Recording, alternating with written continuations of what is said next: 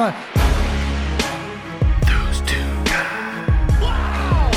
Are you kidding me? That's the craziest thing I've ever seen in 1,000 fights. Those two guys.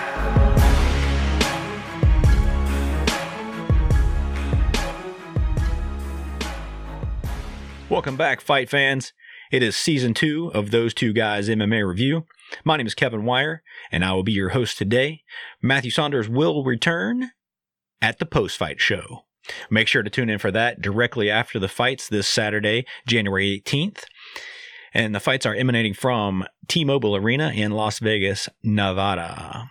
We're starting off 2020 with a massive main event, which sees the return of Conor McGregor going against veteran Donald Cowboy Cerrone.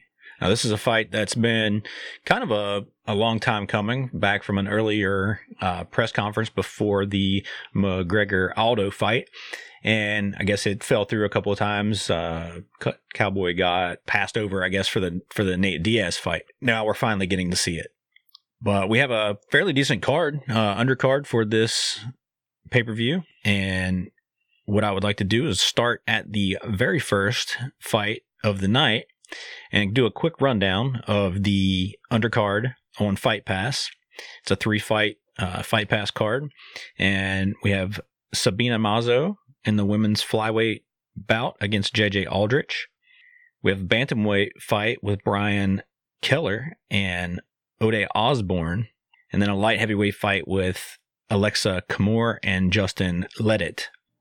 And once those fights are over, switch over to the parent station, ESPN, to watch the actual undercard, which was scheduled to be 5 fights, but the featherweight fight between Chaz Skelly and Grant Dawson has been canceled, and there was no replacement fight. So to start off that undercard will be the lightweight bout between Drew Dober and Nasrat Haqparast. Butchered that name. Then you'll have a flyweight fight with Tim Elliott and Askar Askarov. And then moving into the co-main event of the ESPN card is the featherweight fight with Andre Touchy Fili and Sodiq Yusuff. This should be a very interesting fight. Fili, a veteran of the sport, is 20-6, and Sodiq is 10-1. As an upcoming fighter, this should be, featherweights are always put on a good show, so we should be looking at a high output match in this fight. The main event of the undercard for the ESPN show is the women's flyweight Roxanne Modafferi and Macy Barber, the undefeated Macy Barber, who is coming up to fight the veteran Modafferi. A lot of people are saying Macy Barber is like the next thing. She's got a tough fight against Roxanne, so we'll see what happens in that fight. But mainly we're going to talk about the main card.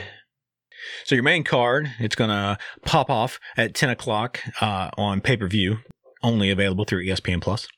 But we're going to start off with a fantastic lightweight fight with Anthony Pettis and Carlos Diego Ferreira. And, these are both explosive, exciting fighters. And, Pettis is the veteran, but Carlos is making a name for himself in the division right now. So I expect to see fireworks out of this fight.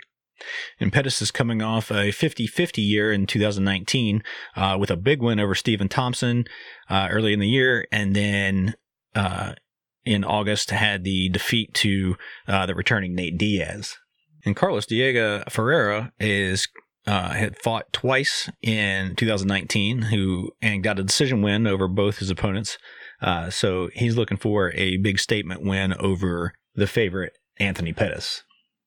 And I think I'm going to go with Pettis in this fight. I think that, he's done well over the last couple of years. He's in good shape, and I just think he's got too much for Ferreira. But we'll see what happens Saturday night. All right, moving on to the women's strawweight fight between Claudia Gadelha and Alexa Grasso. This is a great strawweight fight. Claudia Gadelha is bringing in a record of 17-4 against Grasso's 11-3.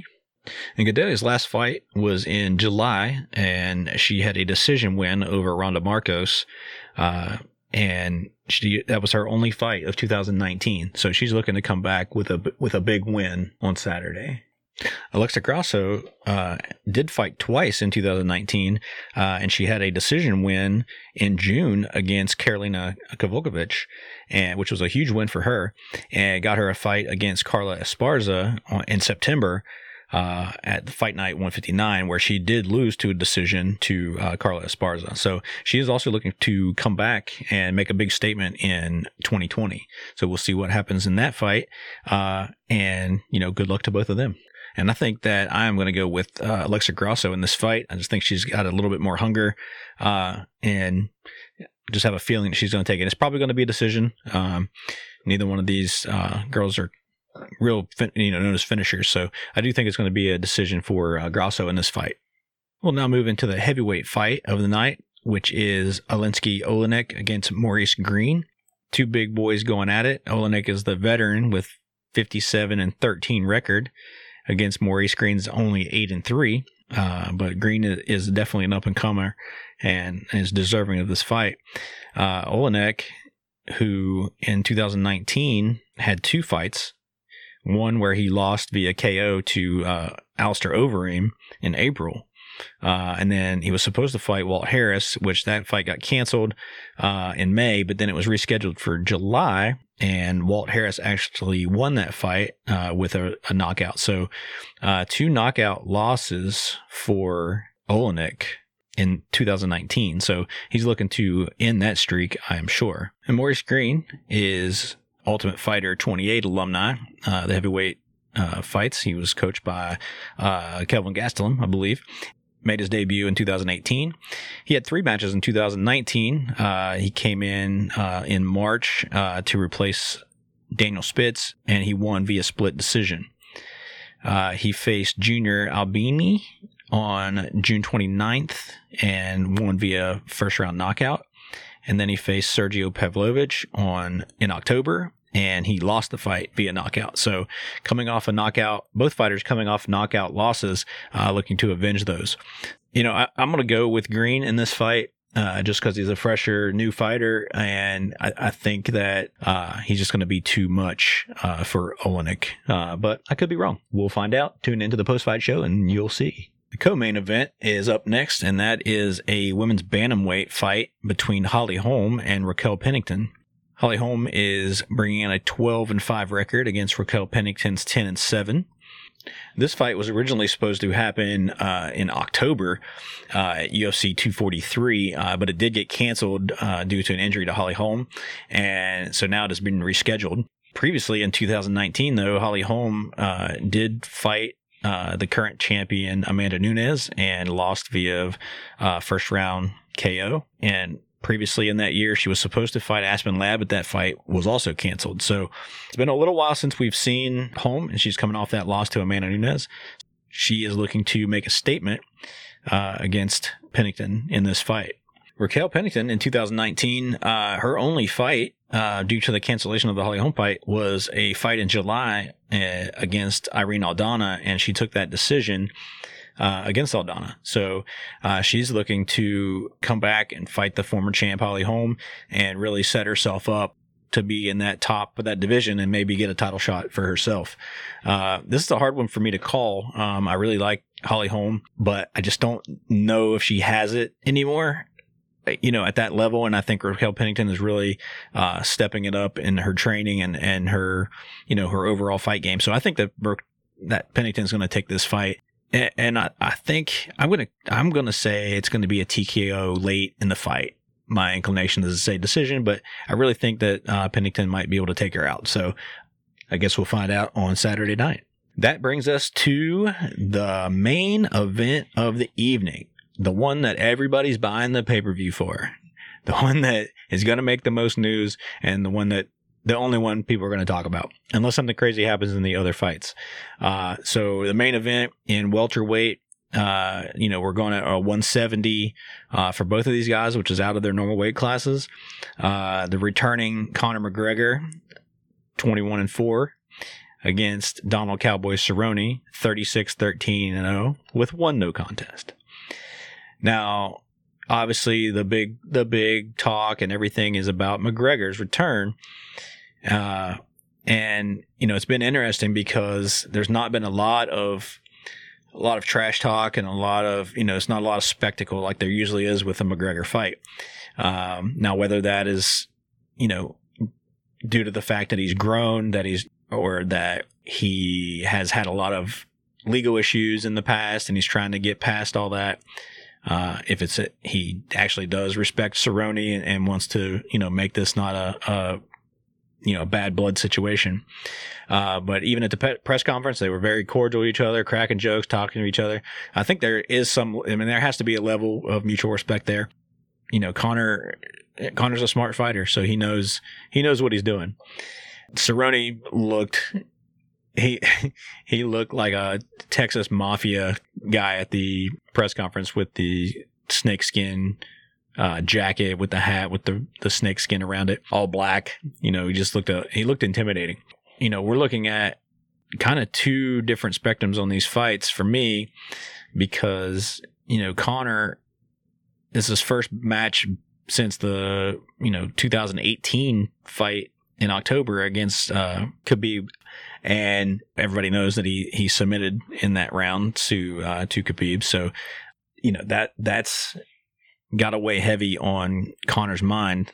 But previous to that, he hasn't fought since 2016 in the UFC when he beat Eddie Alvarez, and then previously he beat Nate Diaz, and then previous to that, obviously he was submitted by Nate Diaz. But Conor's looking to come back, make a big statement. He says it's 2020 season, his season 2020. He wants to do some big things, but he does have to get past Cowboy first, and that's no easy task. You can ask pretty much anybody that's fought Cowboy. The difference is Cowboy, has stayed a steady fighter, since 2016. He has the most fights and the most knockouts, and he holds tons of records. He's coming off a loss, a heavy knockout from Justin Gaethje, and a knockout from Tony Ferguson. So, those are two top level guys he's lost to, and now he's going to fight arguably one of the top guys ever. So Donald's last win was against Al Iaquinta. He got a decision win in early 2019. So the pattern of Cerrone, if you look past, in his past, he'll lose a couple fights, but then he comes back and he goes on a 10-fight winning streak. So we'll see how motivated he is in this fight. He seems like he is, and he's focused. He's making bank in this fight. But if he can get past Conor, I think that his stock just continues to rise. I mean, he's going to beat one of the top guys ever. So it's kind of a win-win, for him, and it's bad for Conor if he loses. I think it's going to derail a lot of his plans. Now, I mean, obviously it depends on how the fight goes. If it's an all-out war and it's a split decision, both stocks go up. So, but if one comes out and just decimates the other in the first round, we'll see how they go. Obviously, McGregor is going to be the smaller fighter. He has the power, I believe, the punching power for sure, to knock out Cerrone with that left hand, especially. But McGregor's got some wrestling skills and jiu-jitsu skills. He's on, he's an MMA fighter. He goes, he goes all out. But he's a very smart fighter too. And if he is that smart a fighter, he's going to try to stay away from Cerrone's kicks, because if Cerrone comes in with a nice kicking game, it's going to be a long night for McGregor, or a short night if he catches one of those head kicks Cerrone's famous for. So, super exciting fight. I can't wait. I'm a huge Donald Cerrone fan. I'm not as much a Conor fan, mostly due to just the theatrics and all that stuff. I love to see him fight. I mean, he's a very good fighter. So, but we just haven't seen him fight much recently. So yeah, that's going to do it for this edition of Those Two Guys MMA Review. A little different with just me doing it, but like I said, Matt will be back for the post-fight show, and we'll be able to go more in depth of what happened during the night and see if the picks will come true. And I am going to say Cerrone wins this fight, either knockout or TKO. I'm going to say third round. So he says 4th round head kick. I think it's going to go a little sooner than that. Conor says he's in shape, but coming up to 170, his gas tank's not always been that great. I don't think. He says it is. We'll see. But I think Cerrone takes it in the 3rd. So it'll be interesting to see what Matt's picks are. Haven't talked to him, so I don't know. But yeah, check us out after the fights right back here, and we'll get it out to you as soon as possible, just in case you missed the fights. And we appreciate you guys for listening. Bye.